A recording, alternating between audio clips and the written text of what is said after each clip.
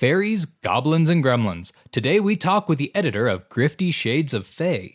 These gnomes are about to get naughty on Dungeon Crawlers.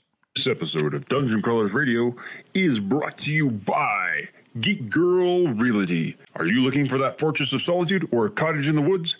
Geek Girl Realty can help you out. Check them out at www.geekgirlrealty.com.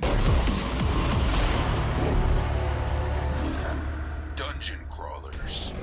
All right, everyone, welcome to another episode of Dungeon Crawlers, where we've traveled before jumping forward, eating breakfast, then coming back before dinner so that we can bring you this show, because technology sucks.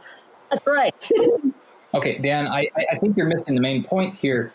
This is the third time we're trying to record this show, but we're also talking today about a book about the fairy. We're talking about books, not time travel. That was last week. That's right. That was last week. Today, we're messing with the fairy folk, and I think the fairy folk are messing with us. They are. Gremlins, gnomes, and other things mess with technology. So that's exactly what's going on right now. I'll get the white sage so we can scrub this place. If only we had a professional who wrote about this kind of stuff that we could talk to today. I think we do. Yeah, you guys are in luck. Yes. So we have Mike Clough on the show today to talk about Grifty Shades of Fae, not to be mistaken for 50 Shades of Grey. So for those of you that have come to the show to hear about that and to listen to Mackenzie laugh like a schoolgirl, this is the wrong show. We're going to talk about Fae. I was going to say it's the right show for the giggle like a schoolgirl, because I'm sorry, you keep saying that, and all I see are the Akatar phase in my head right now, so sorry. You know, I think that's the whole point, to having a name like that, Grifty Shades of Fae, to get people to giggle, to get people to pick it up, because, I mean, that's perfect. That's the whole point of marketing and things like that, is to get someone to go, wow, I wonder what's going on in that book. I think it's just to get us to say the name again and again and again, because how many times have we said it on the show? Grifty Shades of Fae. Like, see, it's like a tongue twister. It is. So tell us about the book. I know in our past life, we already talked about this. We already talked about what this book is all about. But let's do it again. I'm having to we know what it's not. Now let's find out what it is. Okay, so Grifty Shades of Fae. It started with a bunch of us from FB Press, which is the publishing site of Fiction Vortex. We were sitting around playing around with spoonerisms, which is where you take the first letters of words in a phrase and you mix them around and create a completely new sentence. And we were doing that to different book titles. And I shouted out Grifty Shades of Fae. And the other people in the room were like, we need to make that into a book. That's awesome. And so we decided that, hey, we will make it an anthology and we will get awesome authors to write in this anthology and we'll put it on Kickstarter. And that's where it's at now. Nice. So name like a couple of authors that are in this anthology, if you can. We've got David Farland, Michael Brent Collins, Johnny Worthen, Patty Larson, who writes some cozy mysteries, but she's starting a whole new world, and having the premiere story for that in this anthology, and a bunch of other authors that are coming in there. The cool thing is there's actually submissions open for the open slots, so I've got probably about 25 submissions so far, but I haven't picked anybody yet. Nice. Hey, I may have a chance. All right. Anyways, so I mean, you've got some really good names here. Dave Farland, or Dave Worthington, for those that know him better as that do. He did the Rune Lords. Michael Brent Collins has been on the show many times. For those that are probably scratching their head saying that sounds familiar, Golden Baby. That's all I need to say.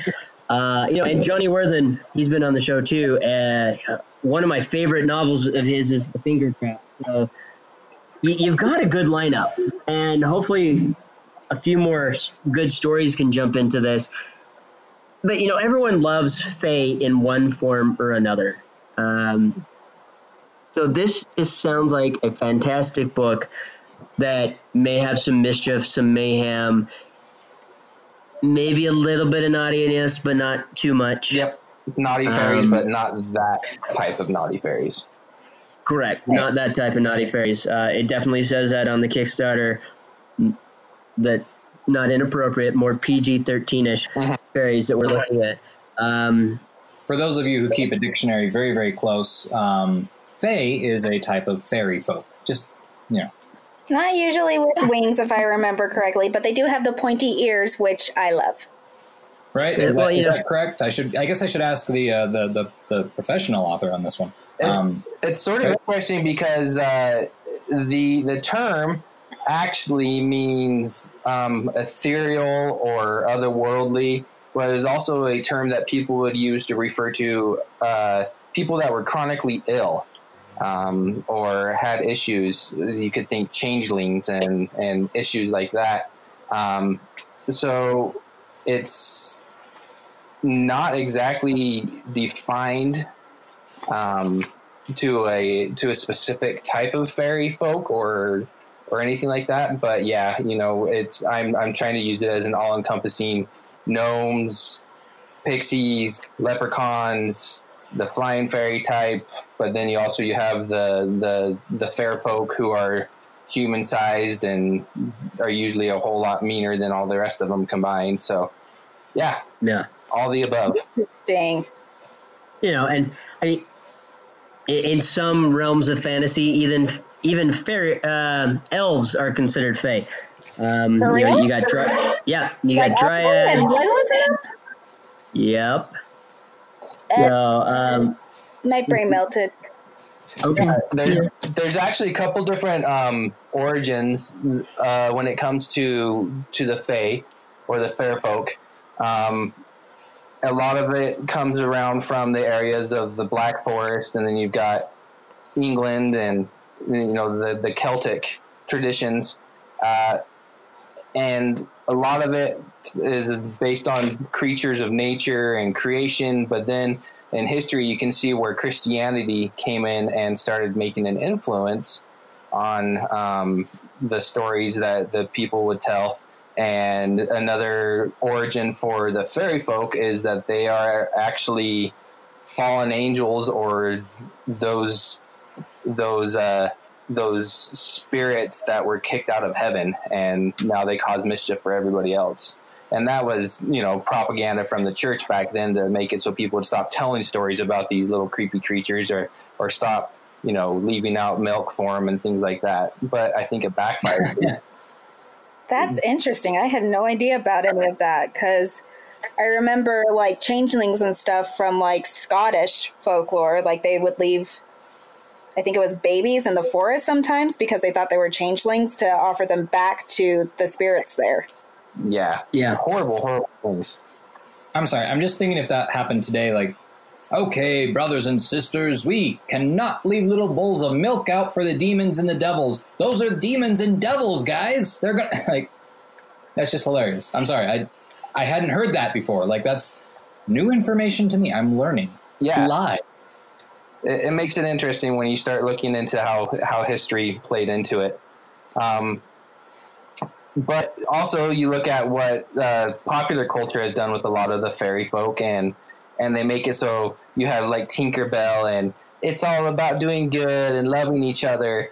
But the original fairy folk were not nice. They didn't do nice things to people most of the time. They would love to come and kick your cow and make it so it produced curdled milk and make it so your other livestock would just fall over dead and just crazy things like that. They weren't very nice if you crossed them, and it didn't take very much to cross them. Or even if they wanted to have fun, right? Rip Van Winkle, wasn't he just a normal guy who danced with fairies and then they put him to sleep for 100 years? Yeah, he got mixed up in a bowling game that the fairies were like, hey, yeah, let's let this guy drink some of our stuff, and it didn't work out very well for him. So wait, are imps classified as Faith or folk too? Yeah. Depends. I mean, especially it depends. It depends on. That's the interesting thing is when you look across different cultures in their mythology, there's a lot of commonalities when it comes to the hidden folk and the way that they interact with people. Even go to I think it's in Japan where they have the fox spirits that are mischievous spirits that can turn into women and, you know, mess with people and be mischievous and usually ends up in somebody's death. But imps, yeah, I mean, those are lesser fairies, or it could be lesser demons. It depends on whose side of the story you're playing on. Yeah. Interesting. You know, and even like, you know, A Midsummer Night's Dream. I mean, that's fairies messing with humans as well. So that's one of the really cool things. You know, fae creatures are almost synonymous in every culture, just like dragons are. You know, every culture has some sort of fae story, myth, whatever you want to call it, some sort of mythos, and it's just they're everywhere.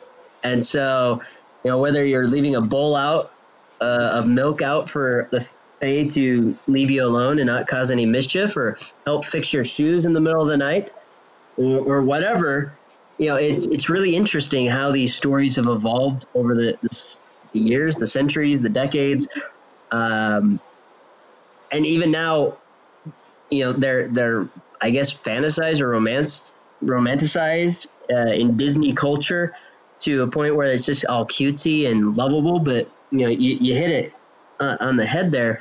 In the past, you know, these fairy tales and that were kind of mean and evil and dark. They weren't. Well, they were warnings. Yeah, they were warnings. They weren't pleasant. You know, you told your kids about these stories not to, you know, tuck them in at night and have pleasant dreams. You told them this so they wouldn't wander off into the forest to get eaten, or that they would behave and do what they were told. Yeah. So they were more like allegories? Yeah. Like, for example, one story that pops into my mind is the story of the Bogman, which eventually, through culture, became the Boogeyman. Yep.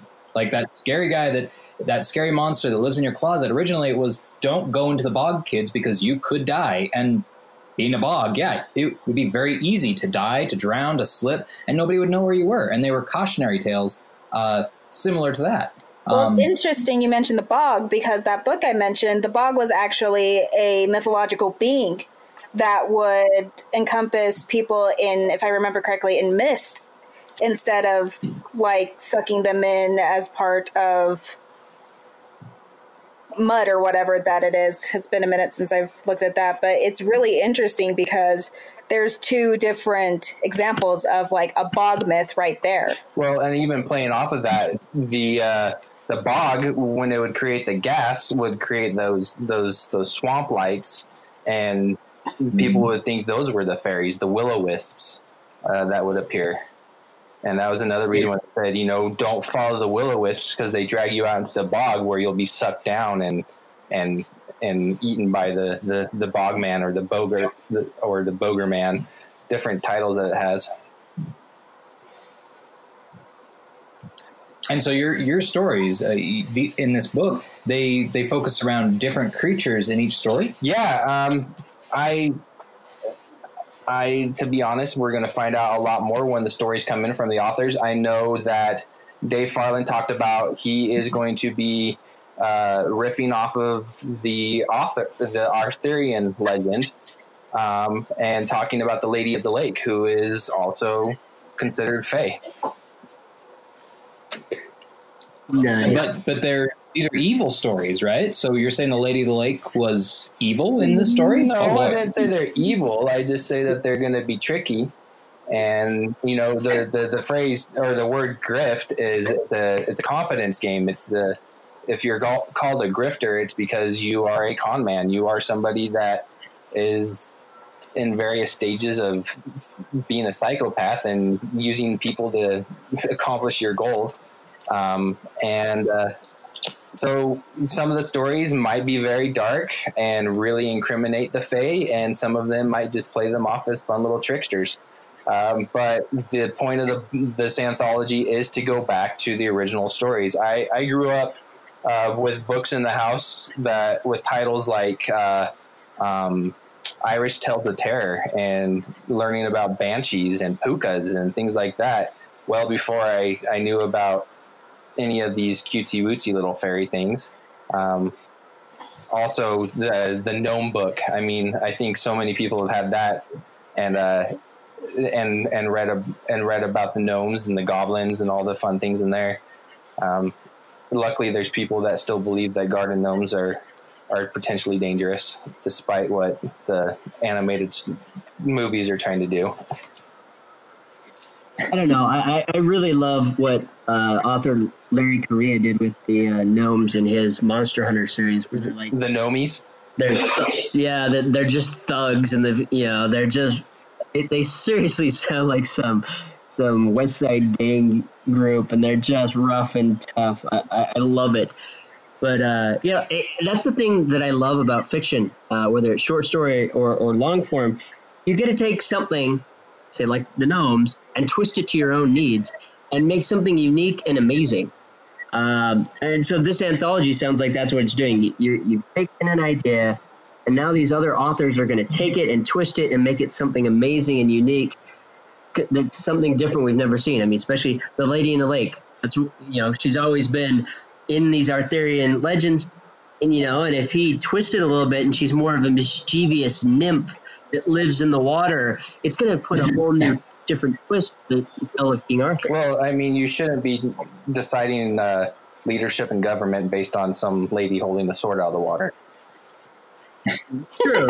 Also true. Or some boy pulling the sword out of a stone. I mean, that's like saying, "Hey, I found this cool stick up in the mountains. I'm now the president." It's just not a smart idea. But hey, it makes for an awesome story. Yeah. I'm not gonna lie. I'm looking forward to reading it now. I want to hear more about that. And we are a little over 50% funded with 8 days to go. So I'm a little nervous. I think we can pull it off, but I want it to work out.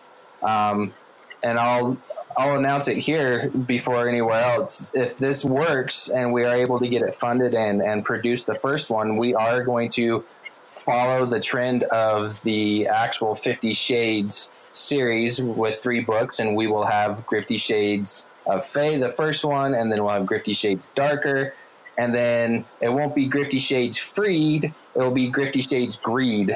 And we will we'll play off of with Darker. We will definitely focus more on the horror aspect of the fairy folk and some of the awful things they do. I'd love to see a Baba Yaga story in there, but also with Grifty Shades Greed. That's when we get to introduce dragons and other treasure hoarding creatures and have stories about them. Nice. Oh, nice. Cool. Dragons. This sounds like an awesome, fantastic idea. So those of you listening, jump on the Kickstarter, fund this, because it sounds like it's going to be a great anthology collection. Not only that, you're going to get some really amazing stories from some fantastic authors. If you haven't heard on the show before, look through our catalog. You'll be able to hear those interviews and get kind of a feel of their writing style and who they are. But definitely, Can I go ahead. Can I ask a real quick question, Dan, before what was the inspiration? Because I'm on the Kickstarter right now, of course, because I'm looking at it. And what is the inspiration behind the Decoy book? So the Decoy book, pardon me, I just had a 12-year-old puberty moment there, voice cracking. The Decoy book, the Decoy book is part of the Grifted and Talented reward. And there's a couple different motivations behind that. And one being, you could play your own trick on somebody and be like, "Hey, I've got this really awesome book," and you give it to them and they open it up and it's completely blank. And you can say, and they'll be like, "Well, it's a blank book. I can't read it." And you're like, "Oh, maybe you're not, maybe you're under the spell of the Fae and that's why you can't read it."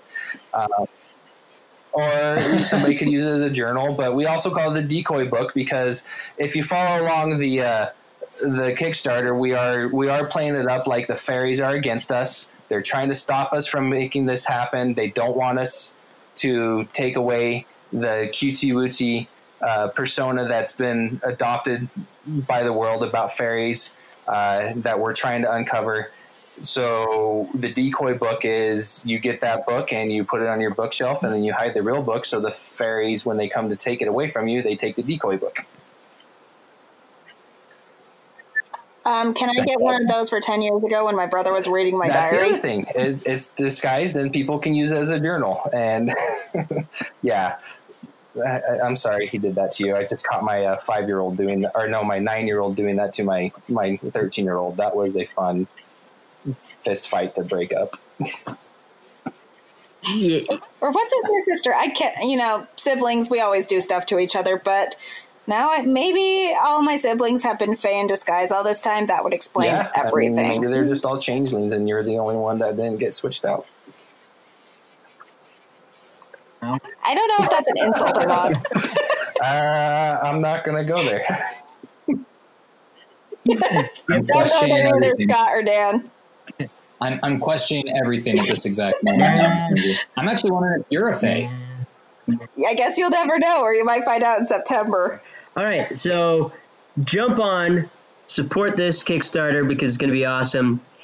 If you contribute high enough, you get a decoy book that will maybe save your life one day or prevent you from being embarrassed by your brother or sister.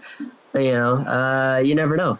Or maybe your favorite book just won't get stolen by a Fae that wanders through your house. But out of all this, you're going to get a really awesome book with some really awesome stories, and support them because if we do, then we get some more awesome books, as Mike has already suggested. So It's a book about the paranormal. yes, and Scott's excited because he loves Ghostbusters.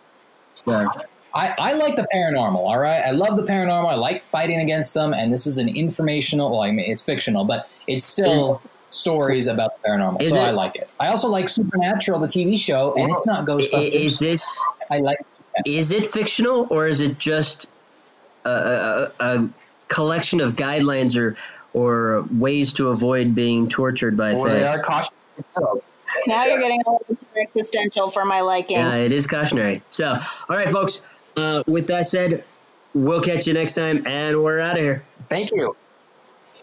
Beware the Fae. Oh, jeez.